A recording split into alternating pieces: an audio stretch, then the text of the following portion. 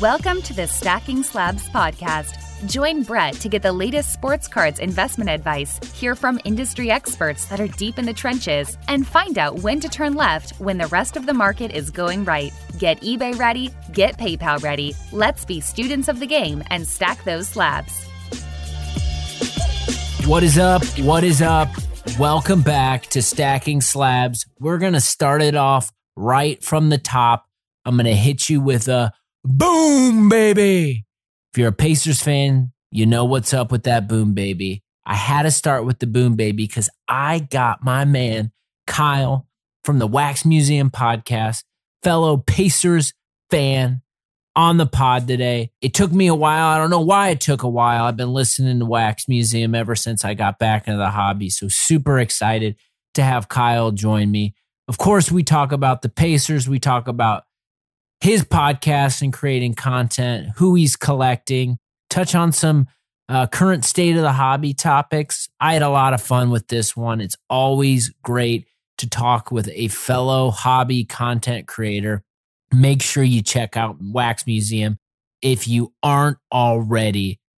Also, too, StarStock. Make sure you're checking out StarStock. Use promo code SLABS when you sign up. Got to plug the StarStock team on this one. It's a platform I've been using, having a blast, easy to transact.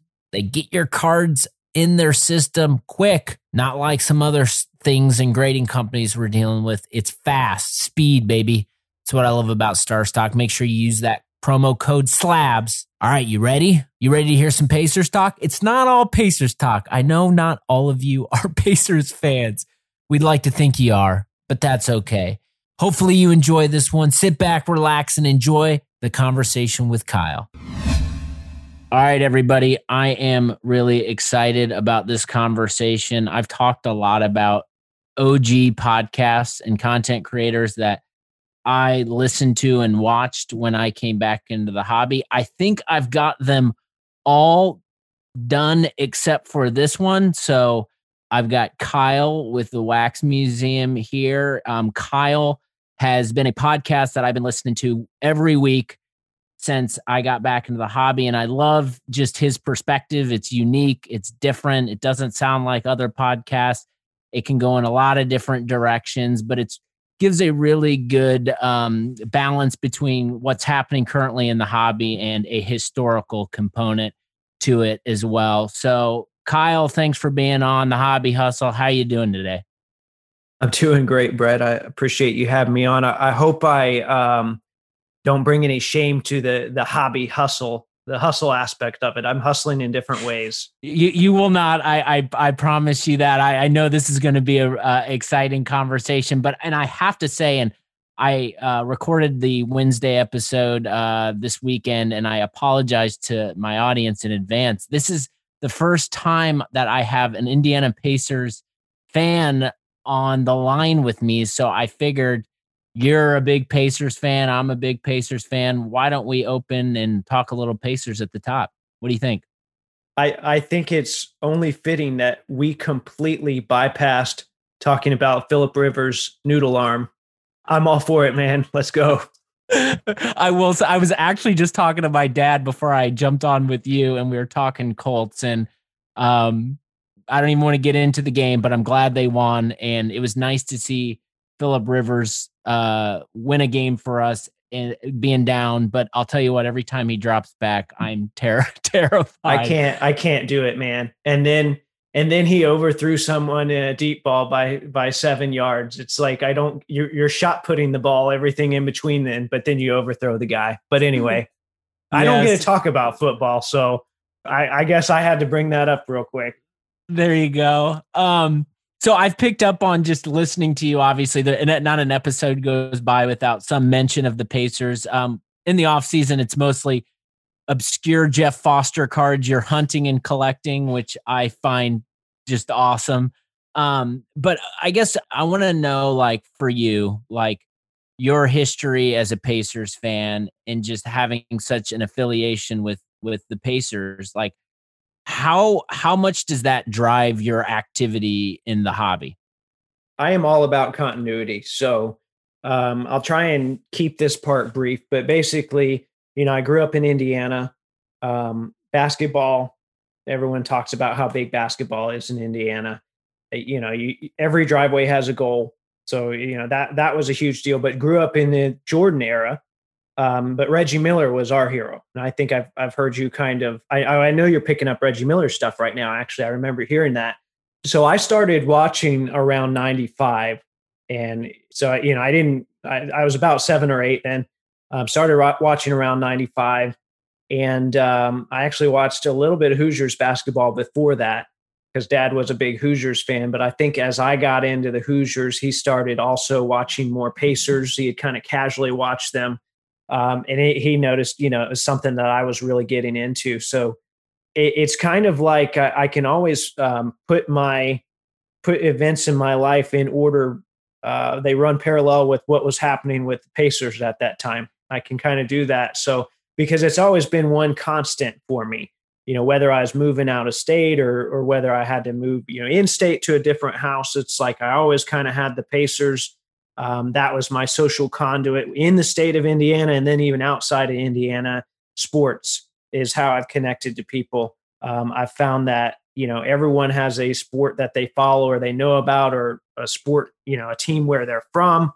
And that's just kind of how I've navigated social situations. And, along the way, it connected with my father that way. So every card that I chase kind of has all of that embedded into it. I love that. And I was thinking about this, and one of the questions I wanted to ask you, because I was like reflecting back on my fandom of the Pacers and what was like the first moment that I remember. And I was like thinking long about it. And my head always wants to go to like the Reggie Miller performances. But like, I think my earliest memory was in 91 when the Pacers had the Celtics in the first round. And it was the game that Chuck Person just went absolutely nuts. I think he had like almost 40 points and he hit like 7 threes. And I just think about like the Celtics and that old floor and just like those memories of that game. And I was, 6 years old at the time, but for whatever reason, I remember that connection and that they were wearing the FloJo jerseys and Rick Smith was wearing 24, not the 45 everyone remembers him by. So I'm curious, like, what are those like early defining moments for you as just a Pacers fan that like, when you think about the Pacers, like the first things that come to mind for you? So I actually, I was alive during that time. And I think wasn't that the game where Larry Bird's head bounced off the floor, or was that a different one? So, but I wasn't watching the Pacers then. So I'd kind of hear about it. You'd hear about it on the news, it'd headline the news. And my parents watched the news all the time. I remember that growing up. We had to catch the top of the 5 o'clock news. And, but I think for me, it was more so the Reggie Miller against the Knicks. And I can't say I don't remember all of them. I don't remember watching all of the games, but there are certain ones later on that I remember, I can tell you exactly where I was. So I think some of the early stuff kind of played into me gaining interest in the team as well. Maybe I wasn't watching it at the moment, but it kind of drew me in because, who's this Reggie guy? Like I gotta find out more. That's right. And I think like those, to me, that's like the most iconic stuff in the Pacers is that Knicks rivalry. And I think just the calls on the radio, Mark Boyle and a guest you just had on your show, which was one of my favorite just conversations I've listened to, Bobby Slick Leonard. And I think Slick to us as Pacers fans he's as good as it gets. And to me, like I always, when I respond to people in the hobby or someone does something cool, I always say boom baby. And it's because of Slick. And I never know if anyone understands that I'm saying it to, but like the boom baby calls with Reggie hitting those threes in MSG. I mean, that's iconic to me. So what was it like for you talking with a Pacers legend, Slick, and the guy who's kind of turned boom baby into like a thing in Pacers folklore?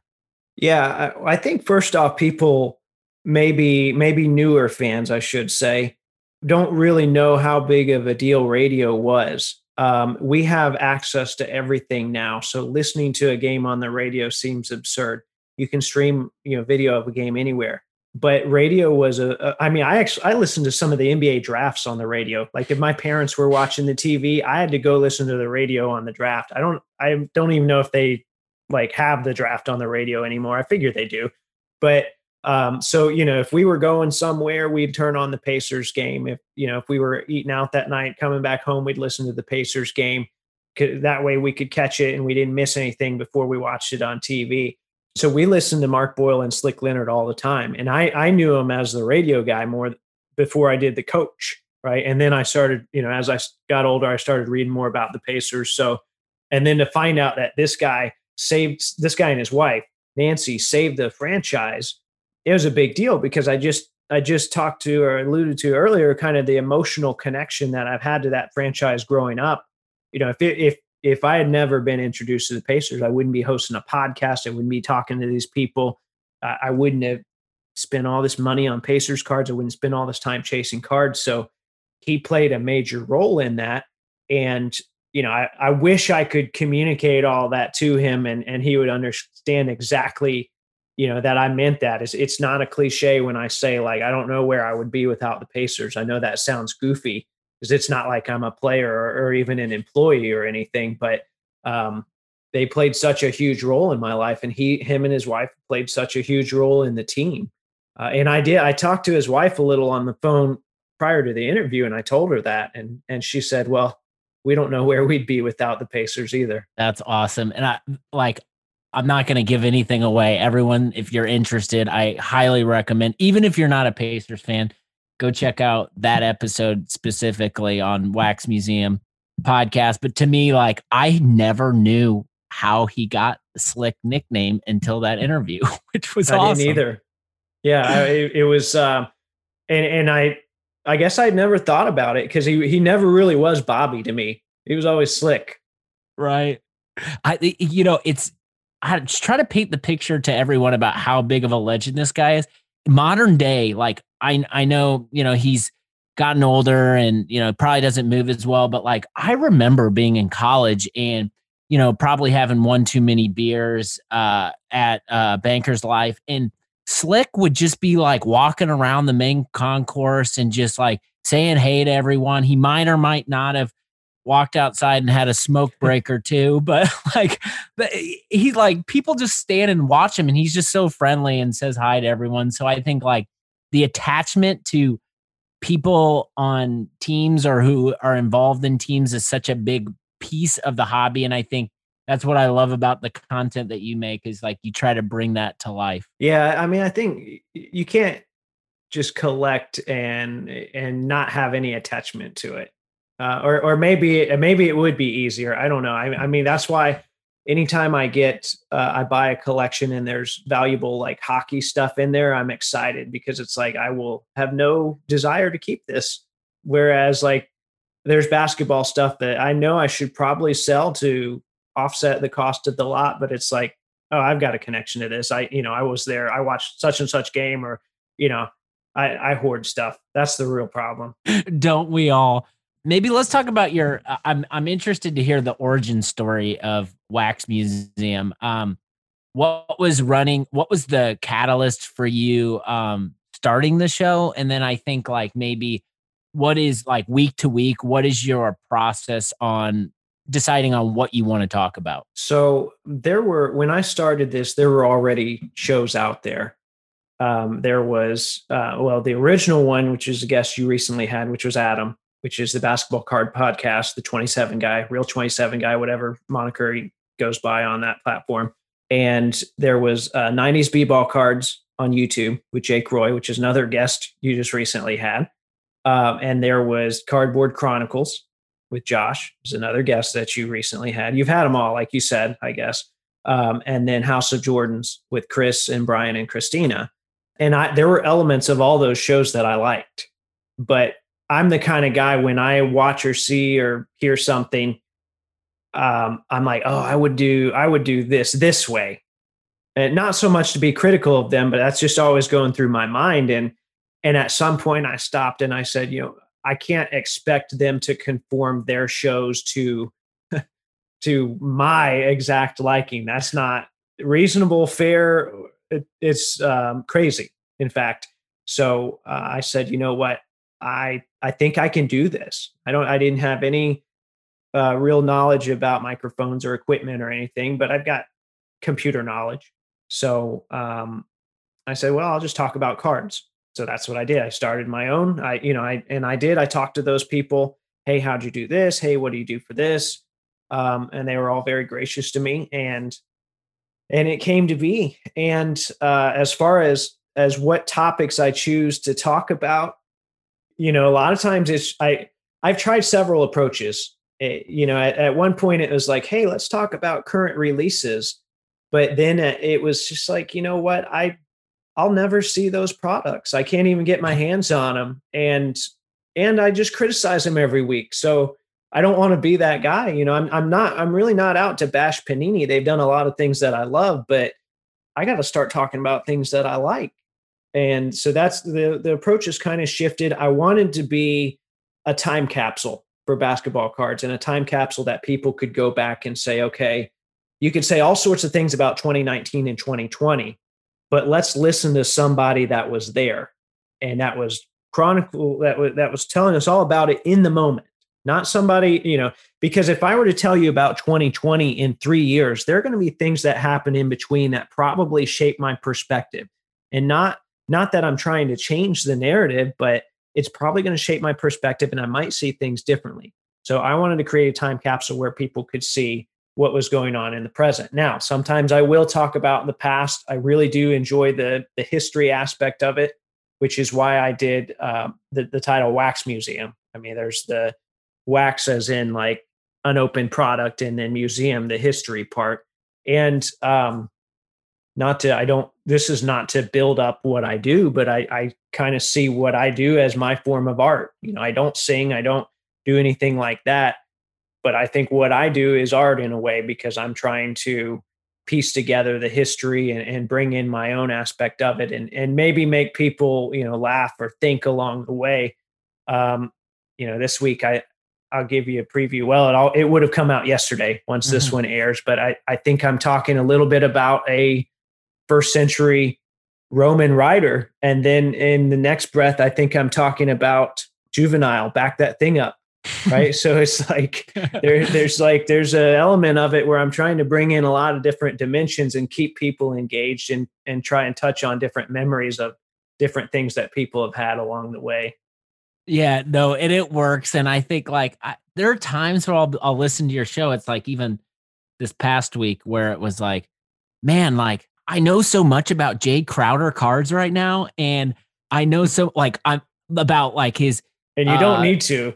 And I don't need to, but it's like entertaining. Sorry, it's hearing like passion from a guest you bring on about why he's a Jay Crowder collector, and it gets into different topics of sets that like status and that whole conversation that I can agree, like going back and digging into sets. I think that's a really cool product, but I don't understand what happened to it. But like your show, you kind of paint the picture of like, this is where it is now. This is what's going on. And so I always feel like every time I listen, I start to care about something I never thought I would care about, and then learn something new. And I think to me, those are marks for good content. Yeah. And well, it's dangerous for me because, I'm learning along the way too. There's a lot of stuff I've lived through, but a lot of stuff that I'm either fact checking or filling in the details, or, like I talk a lot about 2000 stuff, but I was seeing that stuff from the perspective of a 16 and 17-year-old.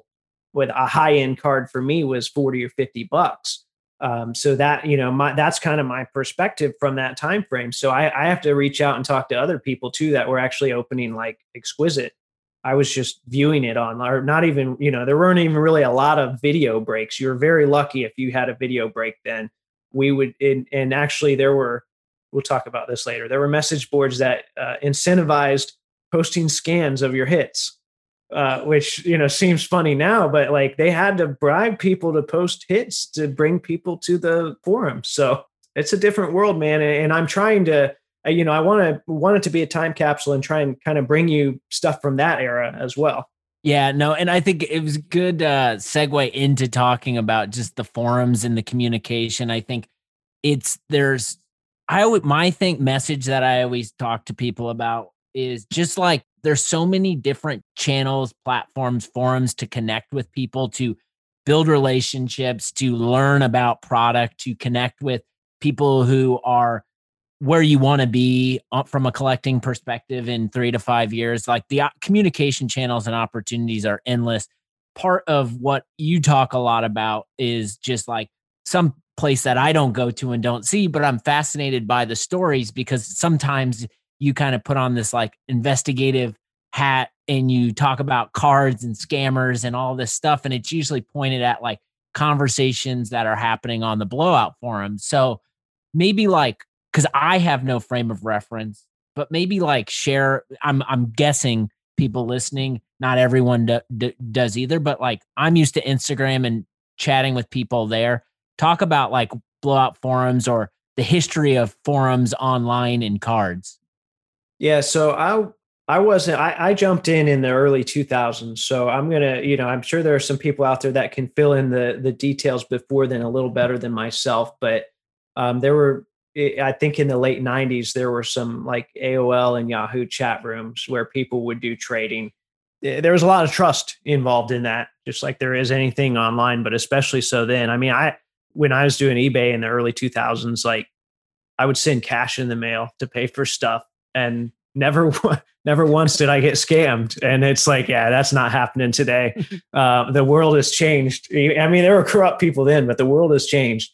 So there was a forum landscape back then, because we didn't have Instagram. We didn't have all this stuff on our phones. We didn't have smartphones.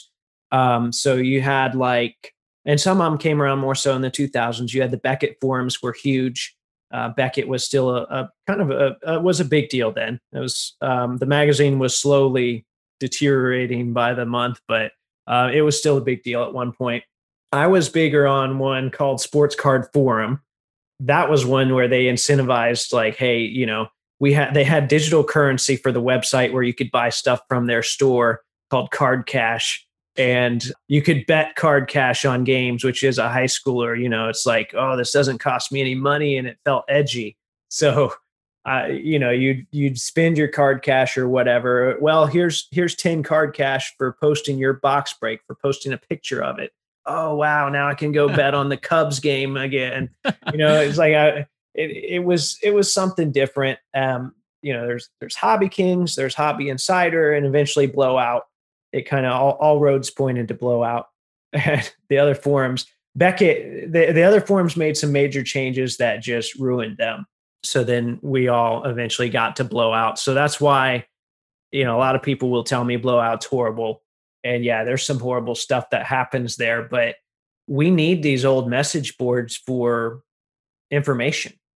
Like everything that's happening on Instagram, a picture is worth 1,000 words or whatever, but yeah, well, the picture's also open to interpretation, whereas you've got information that's laid out in text and conversations between people on these message boards. And one of them, they pulled recently, they pulled all of the archives, although I know someone's got them backed up. And I've actually talked to that guy because I'm like, hey, I need this. But they pulled all that stuff, and it's like, we lost a lot. Just like when PhotoBucket went through some major changes, that was our Instagram. And then all of a sudden, all the photos are very hard to access or gone. You have to have like exact links to them. And then in the process, your computer gets a disease it will never recover from. So it just, I don't know if that answered your question or not. Yeah. You got a lot of thoughts going through my mind that I haven't thought about in a long time. No, I'm certainly fascinated by it. It's like this land that exists that I like. You're like the narrator of it on your podcast. So I'm not sure I'll ever kind of go and enter that land, but I will certainly listen to the happenings. I'll tell you one thing real quick though, that I am, and this is prior to our conversation, but now I'm like, I got to do it. I've been chatting with a couple moderators from these old forums, and I'm like, you got to come on. Like, we got to talk. The stories, because some of and there's crazy stuff, there's funny stuff, there's tragic stuff. I don't want to bring the tone down too much. There was an incident where, and I won't even use the poster's name, where like he like killed him and his mom. And like, there's Jeez. some wild stuff. I'll have some people on. I'll make sure that happens. Yes, you've got a fan. I'm fully supporting and endorsing that. If you can get moderators from the forums on, the stories will be endless. Yeah, we'll have to really cut it back. I mean, it could probably be like a 20-part series.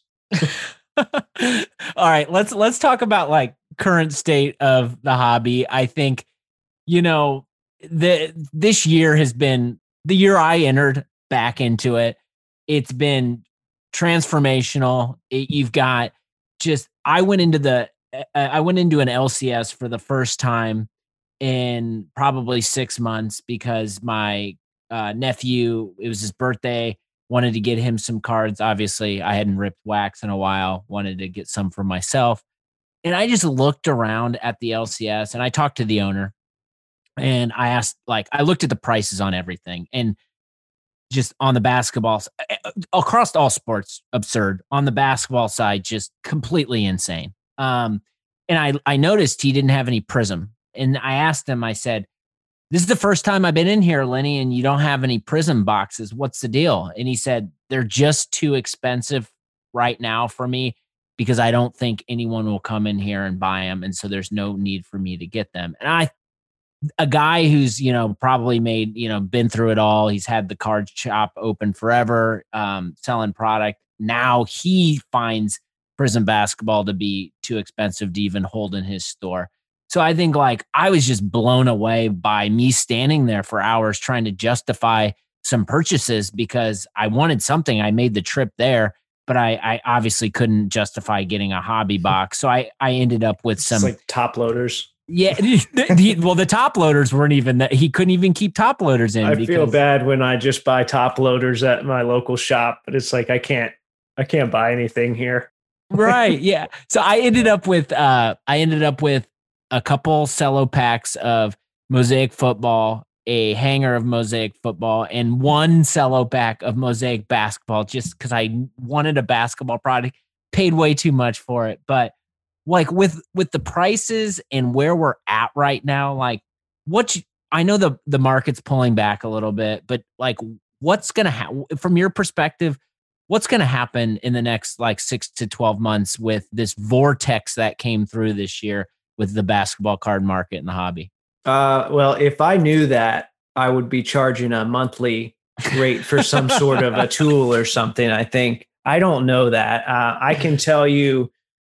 It is the off season, so hopefully things will cool off a bit.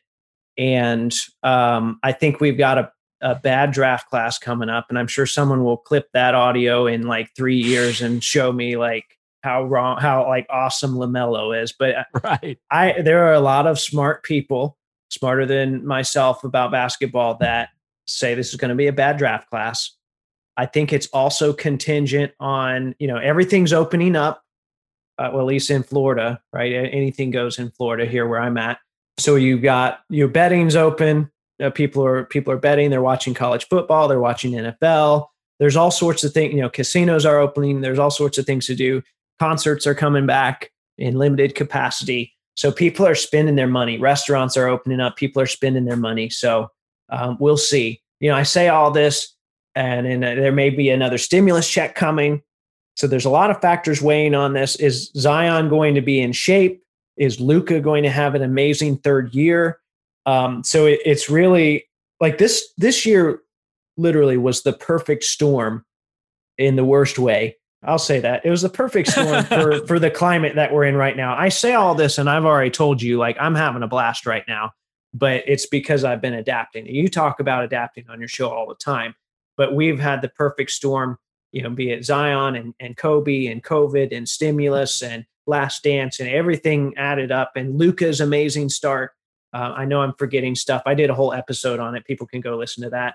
But all of that has led to where we're at. And, I can't, if you put this in a simulator, we're not going to get this outcome, 1 out of 100 times again. I don't think. It's just wild. Yeah, it is wild.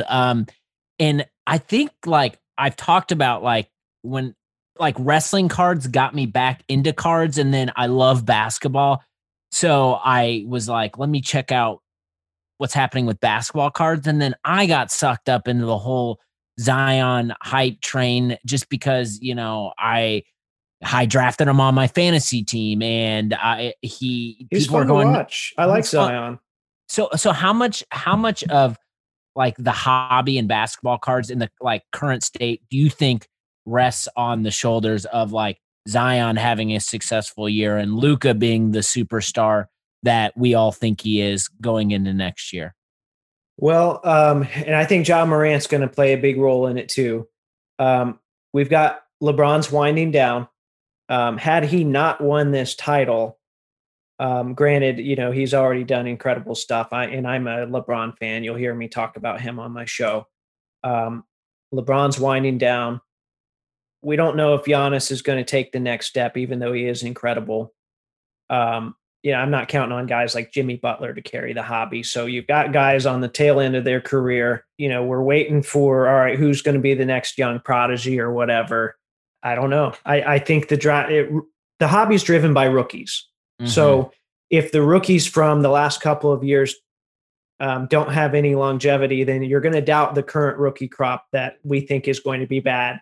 And it could cause for a correction, which I guess I'm kind of cheering for that. Like maybe I kind of want to open like blasters again, but you and I both. And it's funny because I wasn't somebody that opened a lot of wax, but now that I can't, I feel like something's been taken from me. I could always go scratch the itch at Walmart and then say, man, for that $20, for that $20 hoops blaster that I foolishly bought, I could have gone and bought a Pacers patch, but things have changed.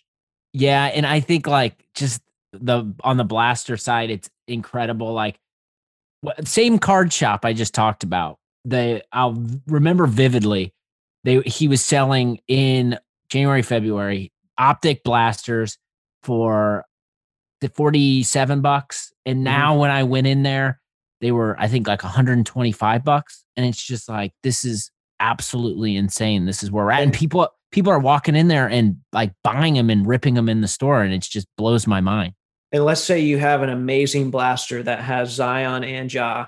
They're going to be off-centered. And I think the value of those two cards right now combined might be $80 or $90. I don't know. But the odds of getting both of those guys, even though they do typically run together, which is strange, just the collation.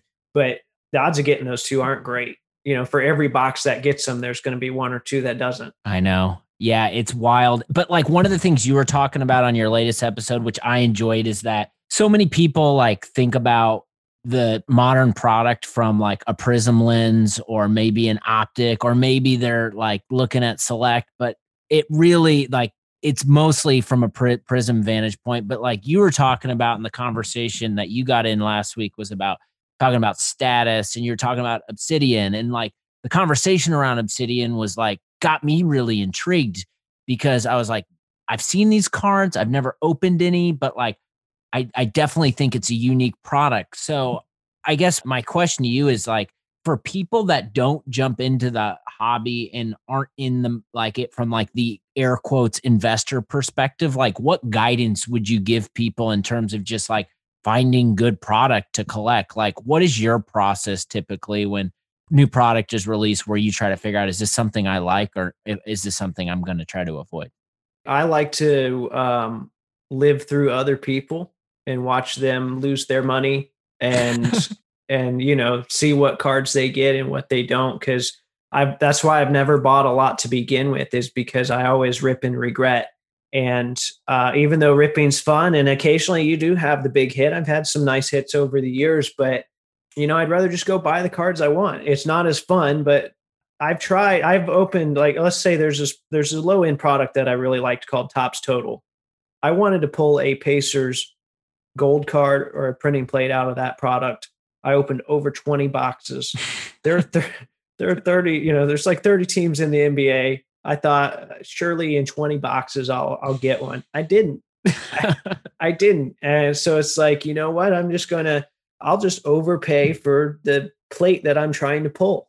It's not as fun of an experience, but that's kind of always been my approach, is to buy singles. So now I've doubled down on that. And not only that, but flipping cards that don't mean anything to me for those singles. Even if someone were to look at that and say that's not a fair trade, it's like, well, I determine what's fair. I don't have to use the market all the time. Totally. And so I want to get into that. Definitely buying singles. That's the route that I've evolved. I have more fun doing it that way, less risk. I buy what I want. You're obviously a Pacers collector, but you have so much other vintage stuff. You've got cool stories about autographs. Like right now for you, what are you hunting as a basketball card collector? So the Pacers patches have kind of dried up. Like I don't want little tiny pieces of the same players again and again. So like I would rather get 2 or 3 really nice jumbo Miles Turner patches. And once I have those, it's like, I'm kind of done seeking out Miles Turner stuff unless something big comes along that I want to add to that. So I'm out there, I'm getting like food releases. Like I showed you off air a little earlier, like hot dog cards, bread cards, just oddball stuff in history that I wasn't there for. And it forces me to learn about it in the process. I'm trying to go back and fill in some of the gaps with like gold prism cards. And well, gold prism now is difficult, but Topps Chrome Gold. So I'm building a binder. That's been like my COVID project, is to build this Pacers binder. Everyone had always told me binders are awesome. Binders are great. And I hated binders. And I found someone said, no, that's because you're using an actual binder. And I thought, oh, who would have thought that bindering didn't involve a real binder? So I started using the Z-Folio binders, which is like a leather or fake leather zip up thing. And they're really nice and the cards look great in them. And I talked earlier, I'm all about continuity. So that's been my project, is to find like, let me collect this blue set. I was never that guy. Let me collect this blue parallel set for my team. Let me collect this gold parallel set. So I want stuff. Yeah, you'll never see like green cards in there. I don't like, if it doesn't match with Pacers, then, well, the opposite of Kendrick Perkins, don't send it my way. Right. It wasn't he that was talking about that? Yeah. So I'm trying to find stuff that just looks good, that appeals to me for whatever reason, and can go in that binder. And it helps the wallet too, because that stuff's cheaper. And what I really want is just the dopamine rush of a mail day. That's really what I want. Yeah. So buying the cheaper stuff helps with that. Yeah, my mailman comes so late. It's like 6 or 7 p.m. and I have not checked the mail yet. And there's some cards that I know I'm waiting on. So I'm hoping when I get off chatting with you, I get a couple downstairs that I can talk about, because that's what we like to do. We like to get cards and we like to post them in like a badge of honor online. Look at what I got today. And every time you do that, there's just some obscure Pacer player that I forgot about was on the Pacers for like a half a season, but I get to remember them through your Instagram account, which is fun. Here's one for you that I didn't post on my Instagram that I'm not buying. I sent my friend Steve, a different Steve that I talked to, but Pacers fan Steve, a link to an Ike Diogu 1/1 Pacers auto on eBay. And I sent him the picture and I said, LOL. And he said, are you buying that? Because I think I want to put an offer in. So those are conversations that we have on a daily basis. I said, all right, you can have this one. I don't need Ike. I totally forgot about Ike until you just mentioned him. He was supposed to be like a big deal. He was. And then that was also the purge of the Club Rio trio and that whole group with the Pacers. You're probably the only person that even knows what I'm talking about right now. But gunshots in the air, blasting out. You and Captain Jack Collector, shout out James. But you guys are the only two that will even know what I'm talking about. Sorry, Brett's fan base here. It's my podcast. I can enjoy it. So maybe we round out. You've been talking about, because there's no rules in Florida, right? Anything goes in Florida. But there's been a lot of shows in Florida. I've seen Investor Eddie down in Florida making it happen. You got Eddie just doing the IG live. And there was actually, I wasn't going to bring this up, but it just hit me. It was like a moment in time in the hobby where like worlds collided. And I actually sent this to Kyle, but Eddie was doing a I don't know what show it was. It was a couple months ago, was doing his, live show deal. And I saw I thought I saw like the Wax Museum logo on a shirt, and I had never seen Kyle. I'm like, is that Kyle? And There's not a lot of those shirts in the wild. Yeah. So anyways, I said it to Kyle. He's like, oh yeah, that was me. We're at the same show. And there was actually a recent interaction you had with him that you caught. So I don't know why I just can't think of shows without thinking of Eddie now, just because of Instagram. But maybe talk through like everybody's, I guess first, do you want to any comments on seeing Eddie in action at these shows? Because we've all only seen it just on Instagram. Let your imagination run wild, and it's true. He is a hustler, that's for sure. But we're so used to interacting and like, especially during COVID, like Instagram, eBay, digital channels, forums. What's life like back meeting collectors, buyers, and sellers in person at these shows? Talk me through your experiences so far. Well, it's very profit driven. And granted, now when, I set up at shows, so, I'm also there to make money at some point, but I could make more money doing other stuff, I'm sure, for the amount of time I put into it. I enjoy the interactions, but yes, a lot of it is strictly, I had a stack of Durant Topps rookies the other day, and it's like every corner gets inspected, super close. And it's like, oh, you got to take it out of the top loader. Oh, you got to pull out your jeweler's loop. Oh, you got to put on your miner's cap. It's like, hey, do you like the card or not? But I know, I'm going to sound like an old cranky man now, but get off my lawn. That's the approach now. And that's fine. I actually have done pretty well at shows because of that, because I don't have a bunch of slab stuff, because I have raw stuff that I bought at the right price. And, I'm still buying lots. I still get good deals on stuff. You just gotta hunt.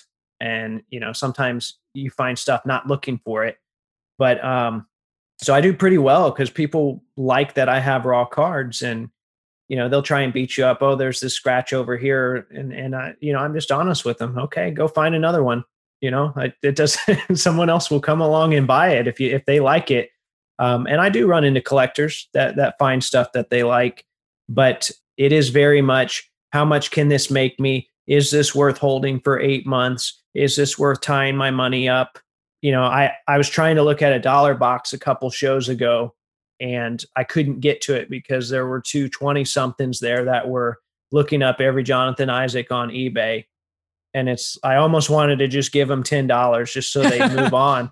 And I'm not made of money, man. That's not what I'm not trying to like buy people off, but it's just like, you guys, it's $10.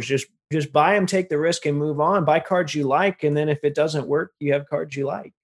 So is your observations like most of the changes of people looking at cards and like everyone's looking at them to see if they can send them to grading and then 3x their original purchase? Is that kind of the perspective you have in observing? Yeah, it is, and it might be to buy stuff that they like.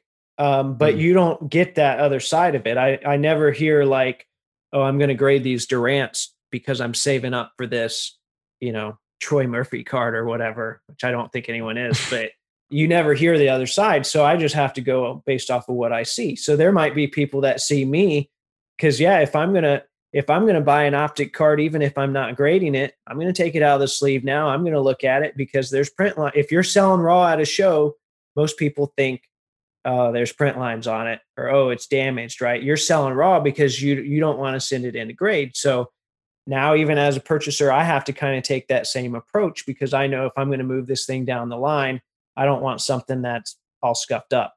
Mm-hmm. Yeah, that makes a lot of sense. I guess just like this has been a wild year. There's been a lot of people that have come back into the hobby like myself. I'm sure there's been a lot of people, probably even more people that have left and said, this isn't for me. I'm not about this. I was just trying to make a quick buck or two. I'm curious, and I put on your like prediction hat, I guess, is like, what do you think like this time next year? Do you think What do you think the hobby will be like? Do you think it'll be for better, for worse?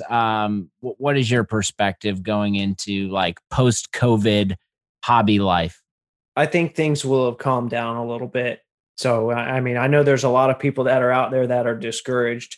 Hang in there, because I do think it's going to calm down. Like I said, this was the perfect storm of Zion hype, Luka being amazing, Kobe's death, COVID, stimulus checks. Like that stuff is not all going to repeat. I hope we don't repeat 2020. So I think things are going to normalize. Now, it doesn't mean that you're going to be able to go to Walmart and always get blasters. It might take a couple of years for stuff to come back to earth, but especially now with, you've talked about it with the state of grading, a lot of these systems that are in place that people were really relying on are just not stable. So they're having second thoughts about it. So unless changes take place, the people that aren't in it for the long haul are going to slowly start leaving. And it's not that I don't want people to leave. If you love this hobby, stay. But if you don't love this hobby, go flip something else. I love it. That's good perspective. Before I let you go, I'm going to put you on the spot. Who is going to be the next head coach of the Indiana Pacers? And is the starting five that we saw, the starting five, which maybe didn't play a lot of games together because of injuries. Projected starting five. What do you think the projected starting five looks like next year? As far as the head coach, it's going to be somebody's assistant. It's not going to be Becky Hammond. It's going to be some cheap assistant from the Raptors or the Heat. It's going to be the coach that welcomes mediocrity. It's going to be just the status quo Pacers. We're always going to make the playoffs. We're not going to take any huge risks. We suck at drafting. I'm sorry you were born here. That kind of thing. So, man, that was really grim. But yeah, that's my outlook on the Pacers. The starting, honestly, and I saw the Victor stuff coming, but it still like crushed me because I was just starting to buy some Paul George stuff again. Like I just kind of let it go, right? Paul George, you can name redacted, Benedict Arnold, whatever you want to call him. And here comes Benedict Arnold number 2 now that wants to go sing and do whatever else and wants a max deal and doesn't deserve it. And I love Victor Oladipo. 2017 was my favorite Pacers season in more than a decade, probably. That 2013, that era was good too, but in a long time, it was my favorite team in a long time.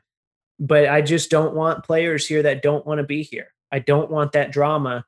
So I don't know. I've heard Victor's is hard to trade right now simply because everyone knows he wants out and they know he wants a max deal. I don't know if my co-host Reggie the cat is like all over this door. I don't know if you can hear that. I'm sorry. Welcome, Reggie. Yeah. The audio guy. Sorry. But I think someone's going to be gone. And honestly, I would rather see him, and people are going to be shocked by this. I'd rather see him get rid of Sabonis than Turner.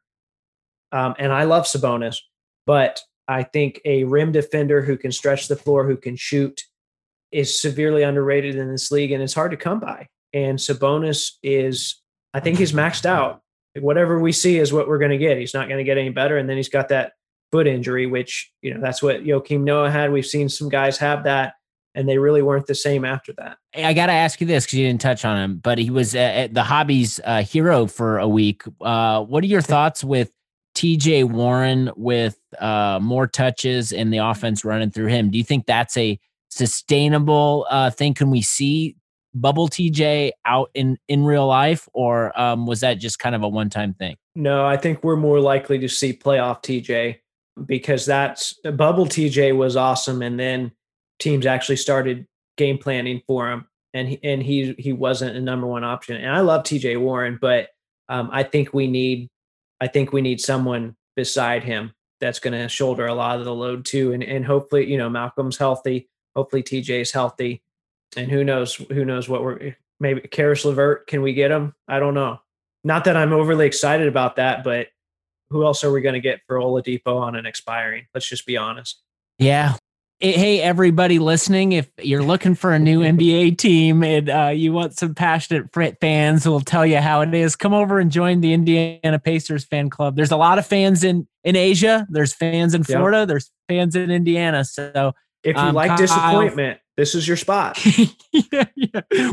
But if you like making the playoffs, we're really good at that. Yes. And then having a middle of the road draft pick. You make the playoffs every year, you pick like 14th every year. And we always miss the guys that hit at 14. Yeah, no big flashy free agent wants to come play in Indiana either. But we still have the memories of Boom Baby and Reggie Miller and that legacy to turn to when things are not going our way. I always point to the banners that are in the rafters that I wasn't alive for, that people discredit, and the NBA doesn't even give us the little patch on the back of the jerseys because they're ABA titles. I always point to those banners. Well, at some point, we'll have to have you back on to talk about the ABA history and just why that matters. Because all I think about when I think of ABA is I just think of people at the state fairgrounds watching the Pacers smoking cigarettes in the stands, and that's enough for me. I'm actually, and I know you can't see it, I'm staring at a wooden seat, just the seat part, not the actual chair, from the old Coliseum. That was an eBay buy from way back in the day, but I saw it and had to have it. That's incredible. Where can people find you online and listen to your podcast and follow you on social? You've got Instagram, which is at Wax Museum Podcast. I am now out of jail. I am functional. It feels good. Twitter is at Wax Museum PC. So I tried to step up my Twitter game when I was in Instagram jail. I'm going to try and keep that up.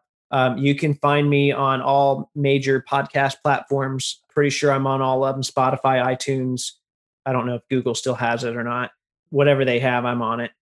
And I have a YouTube channel. Not a lot of updates on there, but they can find me on there too. They're really bored. Kyle, thank you so much. When the season starts, we'll have to talk about Pacers and see what we have. And obviously, I always talk about cards. Thanks so much for joining me. All right. Thanks, Brett.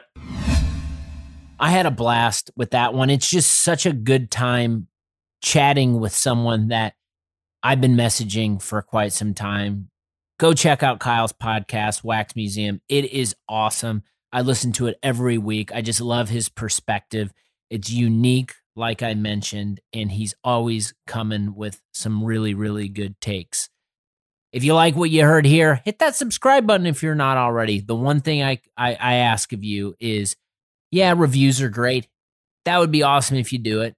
I really would appreciate that, but tell your friends. Most importantly, if you have friends in the hobby or thinking about the hobby, send them my way. Have them check out Stacking Slabs. Everyone, be safe out there. Take it easy. Take care of yourself. Take care of others around you. Enjoy the weekend, and we'll talk to you soon.